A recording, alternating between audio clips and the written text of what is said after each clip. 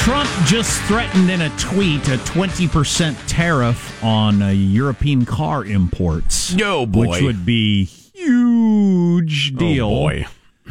And I find myself wondering what Charles Krauthammer would have thought of that, but unfortunately Charles Krauthammer died yesterday. Yeah.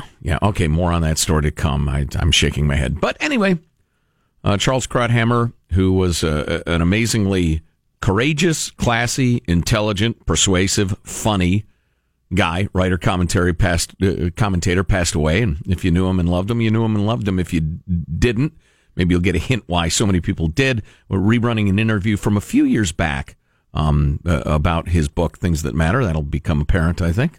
Charles Krauthammer is, according to David Brooks of the New York Times, not only the most influential conservative commentator in America, his writing transcends the crush of daily events and can be read with profit always. Joe Scarborough said, without a doubt, the most powerful force in American conservatism. And he's got a new book out called Things That Matter that just debuted at number 2 on Amazon's nonfiction list. I assume behind O'Reilly's damnable killing somebody or other book. Things That Matter, 3 decades of passions, pastimes, and politics. Charles Krauthammer joins us. Charles, it's always a pleasure. How are you? Thank you very much. Pleasure to be with you. Is O'Reilly keeping you out of the top spot? Is that what's going on? Well, here I am crawling up the mountain, and there he is standing there. So I've got to figure. I pulled out a very smooth stone in my slingshot, and we'll see how this works next week. Well, when you take over number 1, he's going to crank out Killing Krauthammer in about 2 days. That's what I hear. That's his next book. Very good. So it's going to be an instant bestseller, particularly in the more liberal precincts of the country. I have a feeling you're running into a lot of love on your media tour. Read the book. There's a lot of it here. I know Joe Getty, watch you every afternoon on the elliptical. Does it bother you that I am red-faced and panting while I listen to you on Brett Baer's show? Johnny Carson once said, it's humbling to realize that 30 million people are watching you every night between their feet. So I'd rather have you panting and on an elliptical. Right. So I read these little blurbs where people that I respect called you among the most influential and powerful voices in conservatism. Define conservatism for me. Well, I mean, it changes with every era. I would say that today, the essence of conservatism is a devotion to limited government, a resistance to the ever-expanding entitlement state, and a kind of what you might call constitutionalism, a kind of, using as your lodestar a return to the kind of government that was initially envisioned by the founders, realizing we're not going to have an 18th century republic, but using that as your compass to try to keep the welfare state from swallowing up all the other great institutions in society. How optimistic are you that message can be sold in modern America and going forward, the idea of small, limited government? Well, I'm rather optimistic because I think if you look, and I write about this in one of the columns where I'm examining the results of the elections where Republicans stormed back into power in 94, and of course where they did in 2010, that what Obama called a shellacking. If you ask people, the Gallup poll asked people to self-identify ideologically, the numbers are very, very stable. Conservative about 40%, liberal about 20%, moderate about 35%. The other 5% have no idea what planet they're living on. So, but it's 2-1. And I think in the end that if you make the case, and if you make it well, generally we'll win the elections. Conservatives will win. There's always personalities that intercede. If you don't have a great candidate, that can cost you. But we lost in 2012. We had an honorable man, but a weak candidate.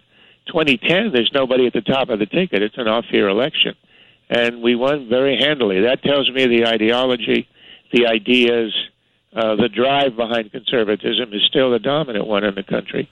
Just needs to be expressed. I think we would both agree with your characterization of Mitt Romney. It's disappointing to us that there hasn't emerged a great spokesman for what we're talking about, because it is such a persuasive case. I mean, the case for freedom, the case for, well, self-reliance, maybe less so to a lazy America, but free enterprise is great. How can we not find an effective spokesperson?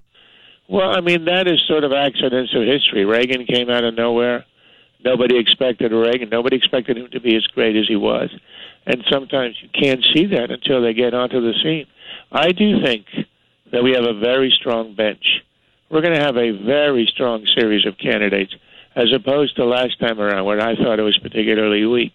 We're going to have governors like Bobby Jindal. We're going to have Chris Christie, Scott Walker of Wisconsin, Susana Martinez of New Mexico, Jeb Bush, the former governor. I mean, he's got a problem, of course, his last name. Mm-hmm. So I have a suggestion. Change it. Yeah. Yeah, I've got one. Okay. Jeb Ochocinco. that way he gets two constituencies at once, Hispanics and wide receivers. Fabulous idea, Charles Krauthammer. But, I'm thinking about, I know, and we've talked about that Gallup poll, too. You look at it and you think, well, 2-to-1 people claim that they want, a limited government, but the percentage of people that pay taxes keeps going down. The percentage of people that get some sort of piece of the welfare state keeps growing and growing and growing. I just worry that we cross a tipping point where there are so many people dependent on the government, there's no coming back from it. No, I think that's absolutely right. That's the great fear of conservatives, that we're sort of in a race against time to stop the expansion before you get to that tipping point. But I would point out something that I think is really important. It's happening right now before our eyes. If Obamacare collapses, and Obamacare is the great example of the entitlement state. This is the sort of the absolute extreme and most important element of the Obama and the liberal agenda. If it falls apart, as it seems to be doing, there's no guarantee, but I think it's quite probable. I think that will set back liberalism for a generation. Wow. What did you think of the Honorable Ms. Sebelius' testimony yesterday? I hate to say this because I come off like a softy.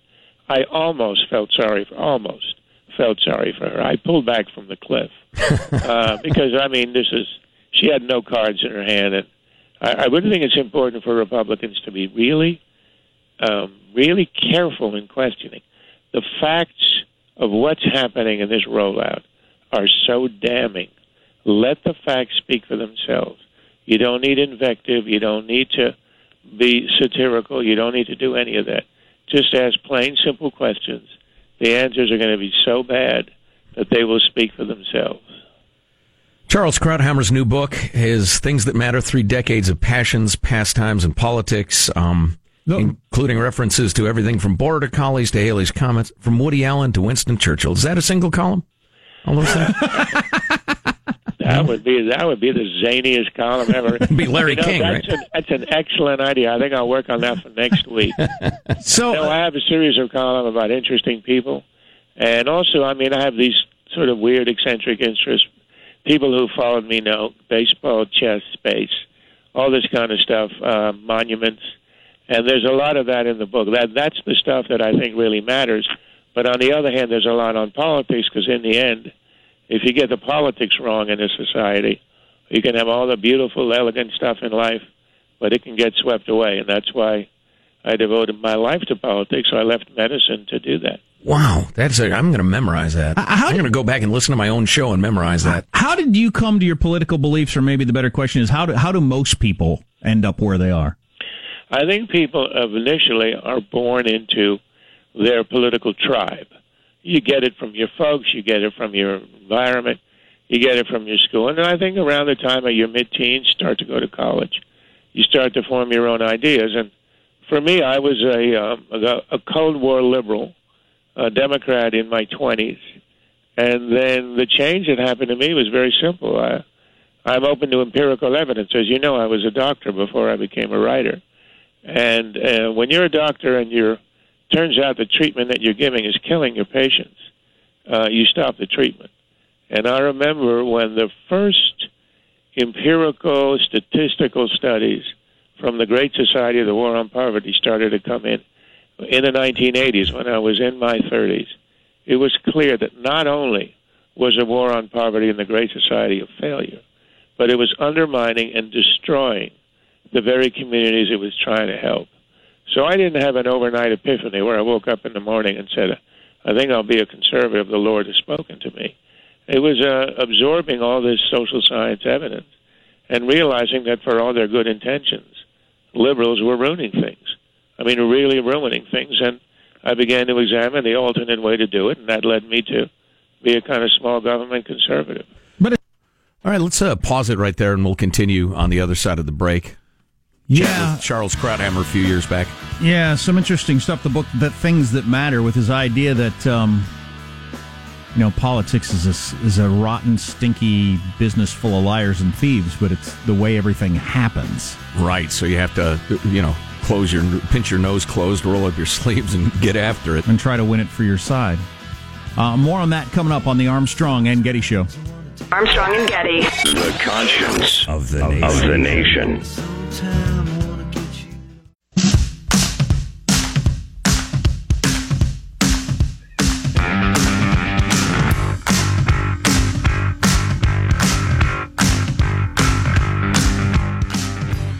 The Armstrong and Getty Show.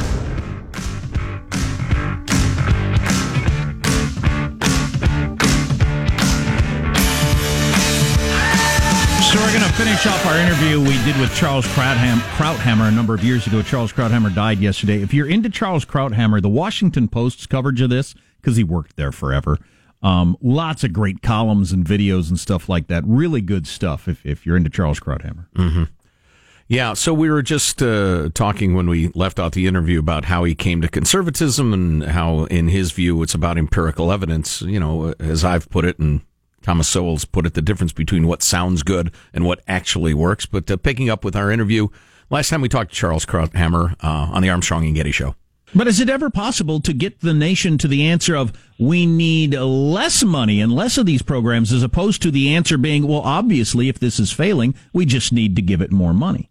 Well, I write about this in the book where I wrote about that evolution that I had. In fact, there's an original essay at the beginning of the book that's never been published before, and it's a very long autobiographical essay on that transformation.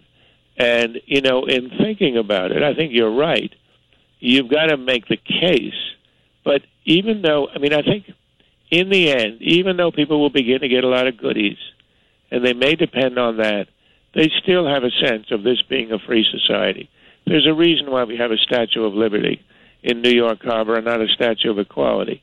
And then you believe, as I do, I think as conservatives, that in the end, the excessive paternalism and spending of the welfare state cannot succeed.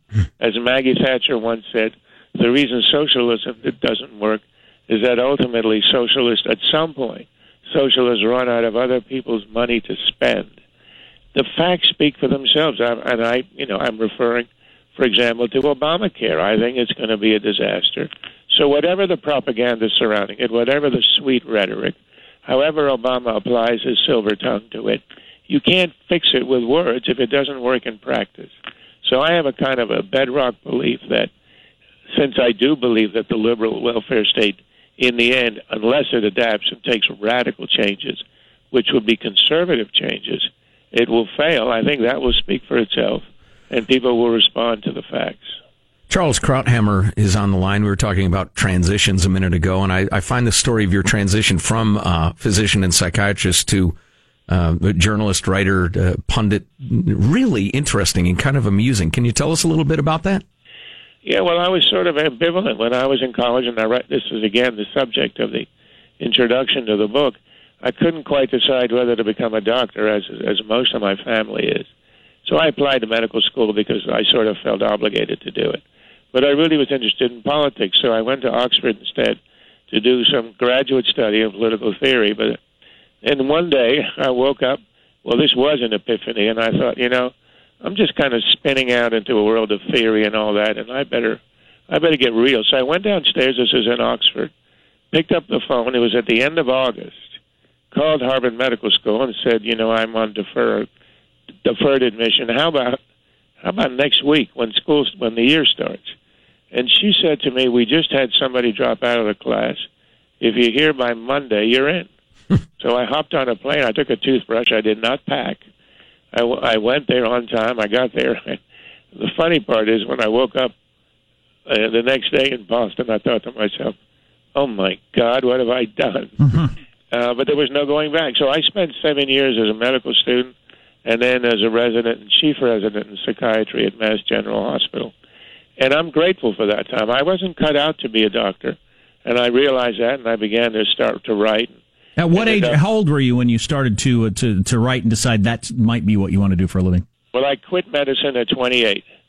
I came to Washington to work in the Carter administration on the DSM-3, which is the Diagnostic Statistical Manual of Psychiatry, to try to guide it, to guide the research to produce that manual. So I came down as a bureaucrat in the National Institutes of Mental Health. So I'm 28 when this is happening. I'm not terribly happy in that, but I thought, if I come to Washington, one thing will lead to another. This is where they do the politics, isn't it? So I started to write. It was picked up by a magazine called The New Republic. And then one thing led to another, and Walter Mondale, the vice president, asked me to be a speechwriter for him in 1980. So that's where, people ask me, how do you go from Walter Mondale to Fox News? The answer is, I was young once. Charles Krauthammer's book is Things That Matter, #2 on Amazon's nonfiction list. Oh, actually, it's #2 on the New York Times list now. Okay, gotcha. Cool, yeah. Awesome. Quick question before we let you go. Barack Obama, there's a lot of people trying to put the tag on him right now that he's the bystander president, that sort of thing, that he doesn't have any idea what's going on. Do you think that sticks, and do you think that's true? Is this orchestrated, that he pretends not to know, or does he actually not know what's going on in all these different things? That's really interesting. I'm not even sure I know anymore. I used to think it was all a show. It was all a put on. It was all a way to protect himself, plausible deniability, that kind of thing. Like the Merkel thing, the Angela Merkel listening in, wiretapping her phone. I find it hard to believe he didn't know that. But, presidents always deny knowing any of this sleazy little stuff, particularly the foreign stuff. On the other, I can't quite figure it out. He's a very smart man. I've spent about 5 hours in private, off-the-record meetings with him over the in 2 occasions, once a few weeks ago and once a week before he was sworn in. He's engaging, he's smart, and he knows nuance of policy. He may not be quite at the Clinton level, but he's way up there. So it's hard for me to believe, for example, what they're saying is that he didn't know when he said, if you like your health insurance policy, you keep it. They're pretending that he wasn't really aware of the fact that there would be hundreds of thousands of cancellation letters going out.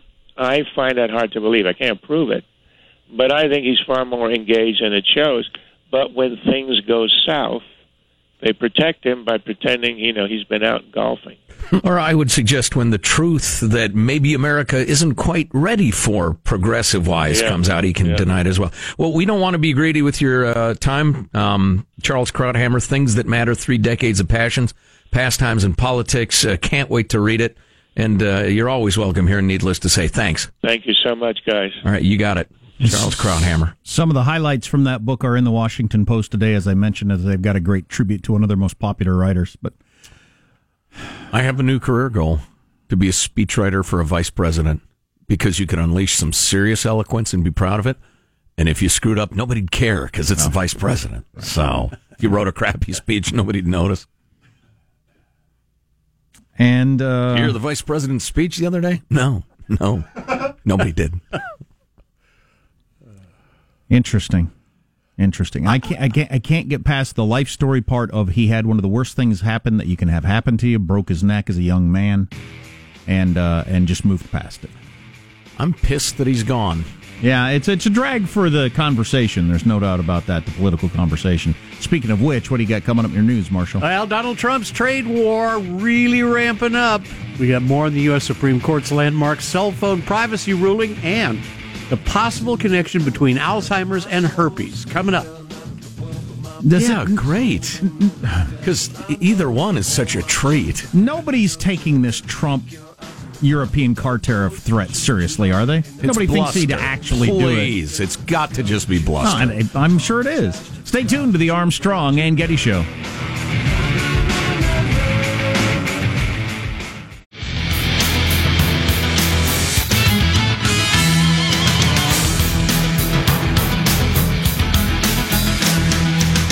Thank you enough for replaying the Krauthammer interview. We'll be buying the book in hardcover. Yeah, I hope you enjoyed it, and it's worth reading. A lot of his columns are really good.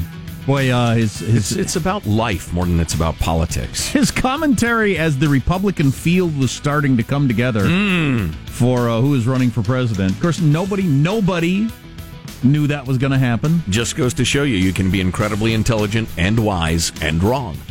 I absolutely would have voted for Jeb Ochocinco.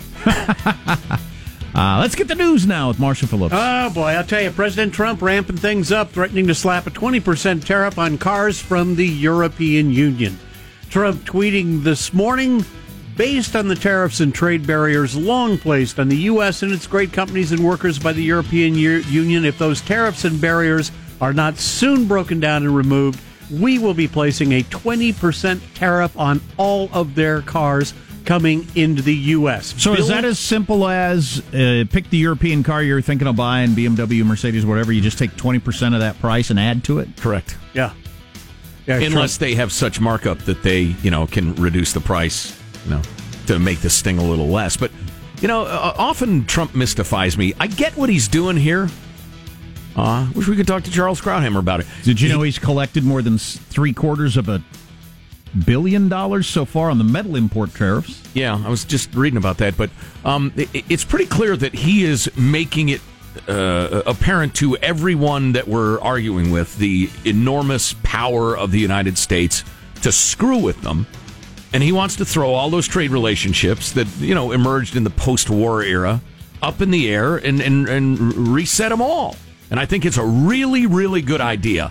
I wouldn't go about it like this, but I'm super curious to see how it ends. I'm still pretty optimistic that there is no trade war right now. There are a couple of tariffs that are a little painful for a few industries. The talk of a trade war is a little overblown, but and I'm really hopeful that everybody says, all right, and backs down, and we come up with better, more even-handed, productive trade relationships. I still think there's a really good chance of that.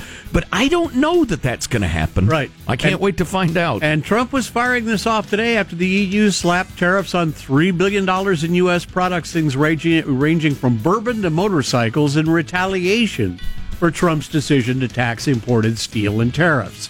So the back and forth continues. We keep raising the pole there, the bar. I have a couple of foreign cars. I have a couple of domestic cars. I have too many cars. But I will tell you this. I can't buy a BMW.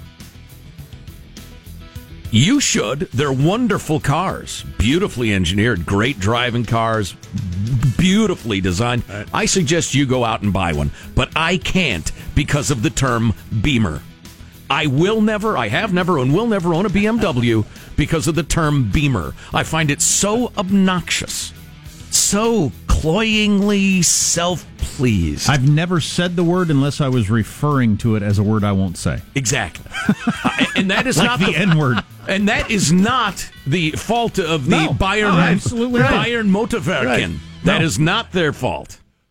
But it is insufferable. Major Supreme Court decision today. In a 5-4 decision, the High Court gave a big win to privacy advocates, ruling that police generally have to get a warrant before they can get cell phone records to plot the movements of individual customers. The decision is going to require police departments all across the country to get a search warrant in order to get a hold of telephone company records that track where a user has been. The great significance of this is that the doctrine, the body of belief about third-party information has changed. Yes. Were you about to go into that? Well, yeah. The argument had been that phone companies can provide customers data to law enforcement because they own those records, not the person. Well, more importantly, in a broader sense, if I willingly give information to Jack, right, I can no longer howl that the cops must get a warrant because, look, I'm giving it out already. Right. It's obviously not that private, but that's an old way of looking at it in the world of cell phones and data and then Yahoo and your emails are saved and the rest of it. Nobody has any idea who has their information. Plus, the whole willingly give it thing is not really accurate because what my option is to not be a guy who has a cell phone. Well, that's unrealistic. Well, right. And so, again, it just has really changed the way the courts are going to look at third-party possession of information. And, if you're a pro-law and order guy, all they have to do is get a warrant. Yep. So, I think everybody will be okay. But I like the fact that they have to get a warrant. Well, I'm glad that at least enough of the ancients were willing to understand reality of life. I'm not willingly giving my information to AT&T. I have to have a smartphone to survive, to be a citizen in the U.S., like everybody else. And the phone companies keep that information. That's not me willingly giving it to them. I was really surprised. It was Chief Justice Roberts and the 4 liberals who joined together on this decision. I consider myself a conservative, and one of the bedrocks of conservatism in my head is constitutional rights. So I haven't read the 4 different dissents. The 4 dissenters, the conservative bloc, each wrote their own, "Oh, no, you didn't."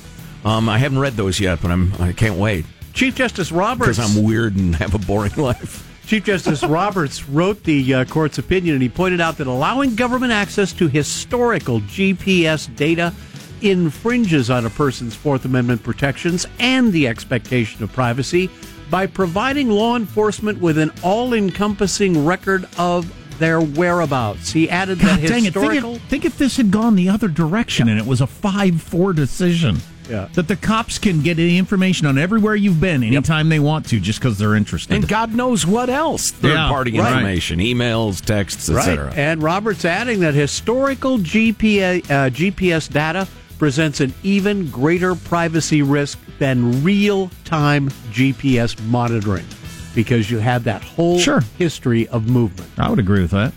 They know everywhere you've ever been. Mm-hmm. All right, another story. We got scientists saying that childhood viruses that remain dormant in the human body may be linked to Alzheimer's disease. The study in the journal Neuron found that 2 common strains of the herpes virus were more abundant in the brains of those who ended up dying from Alzheimer's. And those viruses affect almost 90% of all children. The team at Mount Sinai Hospital in New York also found evidence that the viruses can interact with brain cells in ways that can accelerate the disease. Yeah, boy. The findings adding credence to a decades-old idea that an infection can cause Alzheimer's. It also suggests it may be possible to prevent or slow Alzheimer's using antiviral drugs or drugs that modulate how immune cells in the brain respond to the infection. But the number that stood out to me is the 90% of kids end up with the herpes virus in their body? Yes. Jimmy, I have good news and bad news. The bad news is that you have herpes. The bad news is that it will cause Alzheimer's. I'm sorry, I misspoke. I have nothing but bad news. There is no good news. But if it's 90%, that's practically everybody. Well, now they're saying despite the data being so provocative, the finding doesn't truly prove that these viruses cause Alzheimer's. They're going to continue to explore the links and possibilities. Well, and there are multiple quote-unquote herpes viruses, too, including the one that virtually everybody has, which is the chickenpoxy one. Yeah. Yeah, the one that causes the shingles and stuff like that. My point is, if practically everybody has it, even if they find the link, then what are you going to do? Okay, that's interesting. They're linked. How are you going to stop from 90% of people from getting that virus that everybody has? That's a different question. Indeed. That's your news. I'm Marshall Phillips, the Armstrong and Getty Show, the conscience of the nation. It's almost as if human beings aren't designed to live forever. I don't quite get how Time Magazine's cover gets any attention, because who gets a magazine anymore? What's a magazine? It's a website they print on paper for some reason. Seems very inefficient. But the cover of this week's Time, again, whatever that means, has gotten a lot of attention, and it's getting slammed by lefties. As well it should. Yeah, because it's pretty out of bounds. Stay tuned to the Armstrong and Getty Show. Armstrong and Getty. The conscience of the nation.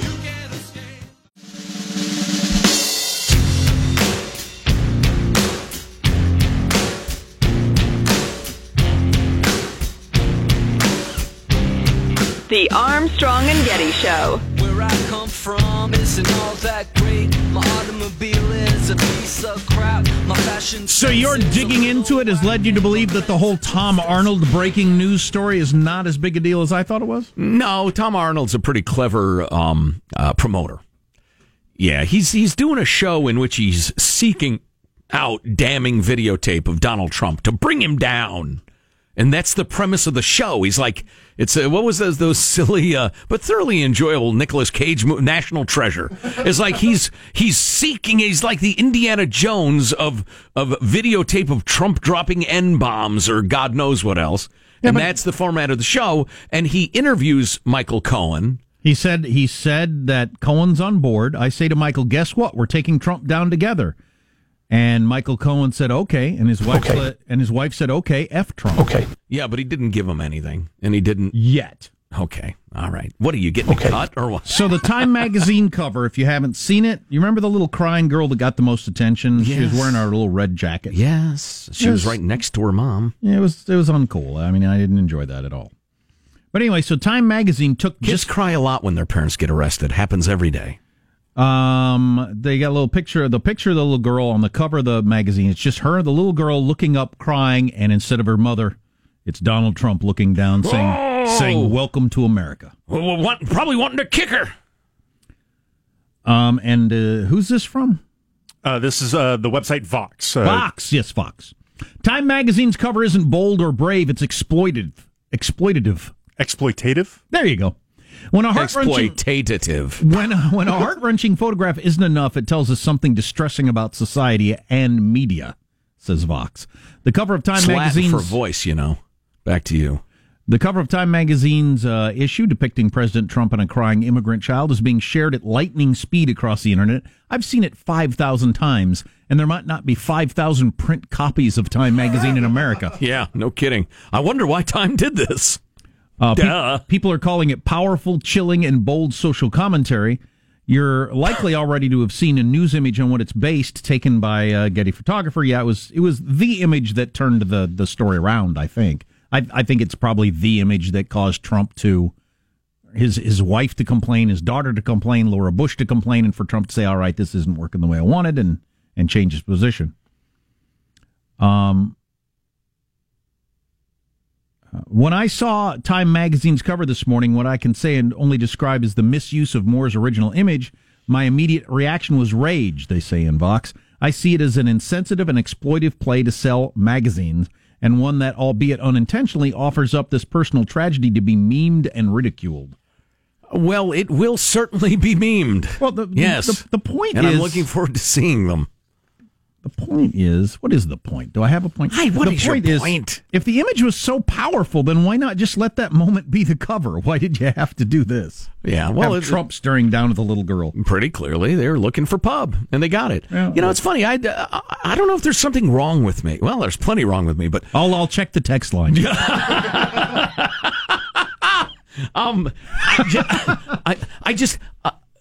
I look at that and I think, well, that's really overblown and overwrought, and it is exploitive, but it's like a political cartoon. I get it. It's some pretty good, powerful, unfair political imagery, but I'm not going to get outraged over it. The fake outrage thing is just, it's become so pervasive. I can't go there. That was way out of bounds and the rest of it, but God, it's troll America. Everybody's trolling everyone at every moment. Everything's overly vehement. See, I don't know what's true or what's not. I've heard this bouncing around. I haven't tried to verify it. It's almost impossible to verify anything in the modern world. But I've heard a number of people say the kid's father, that particular kid, says that mom took the 2-year-old without permission against his wishes, leaving behind their other children because she needed a kid to get across the border. That's entirely possible. I don't know if it did. Yeah, we talk. It doesn't really matter. The truth of a particular picture doesn't really matter, does it? If the overall story is the same? Yeah, but if you're going to manipulate and or motivate human beings, that sort of powerful image is really, really useful. But if it fits, if that sort of thing is occurring, does this specific instance have to be that? I see what you're saying. Yeah. Right. Yeah. One of the most symbolic. One of the most famous pictures in photojournalism history was like this. And I didn't learn it until the Ken Burns Vietnam documentary. Ah, yes. The guy on the street with a gun to another dude's head, right, who had his hands tied behind his back. South Vietnamese general executing a dude. Right, and so that was summarily in the street without trial. And that was a major turning point of how are we supporting a government that does this, shoots people in the streets with their hands behind their back. Right. Well, that guy was going around shooting people.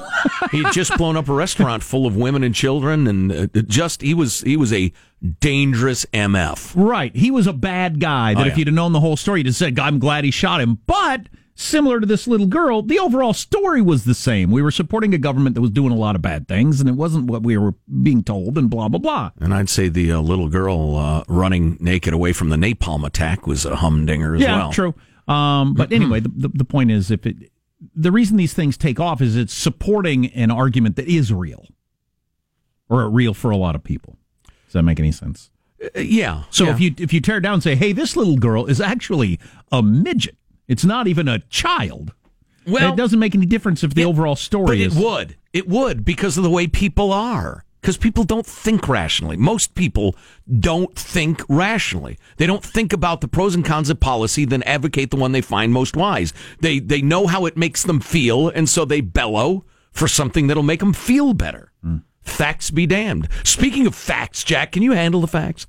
Probably not. Latest Rasmussen report, National Telephone and Online Survey, 54% of likely U.S. voters say the parents are more to blame than the government for separating the children. That's an interesting number. Yeah. Now, Rasmussen is a conservative leading organization. It's all about the wording of the question. If it's even close to that number, though, that's not the way it's been portrayed in the media. It's an obvious horror to everyone involved. Sure, of course. Well, yeah, and nobody is in favor of pro-life positions, according to the media, and there are 100 examples. You get a wildly distorted view of what America thinks if you watch the media or listen or read. Only 35% believe the federal government is more to blame for enforcing the law. 11% are not sure. But this is likely voters now. I'll be interested to see where Trump's approval rating goes in a couple of weeks, because he's been doing pretty well. Been on an upswing, mostly, I think, on the economy in North Korea. I wonder if he starts to backslide over this issue. 60% of Democrats say the government is more to blame. 75% of Democrats think the Trump administration is too aggressive in trying to stop the flow of illegals. A view shared by only 23% of Republicans, but a plurality, 46%, of unaffiliated voters. So close to half. It's a little poisonous as an issue for Trump and Republicans. You are listening to the Armstrong and Getty Show.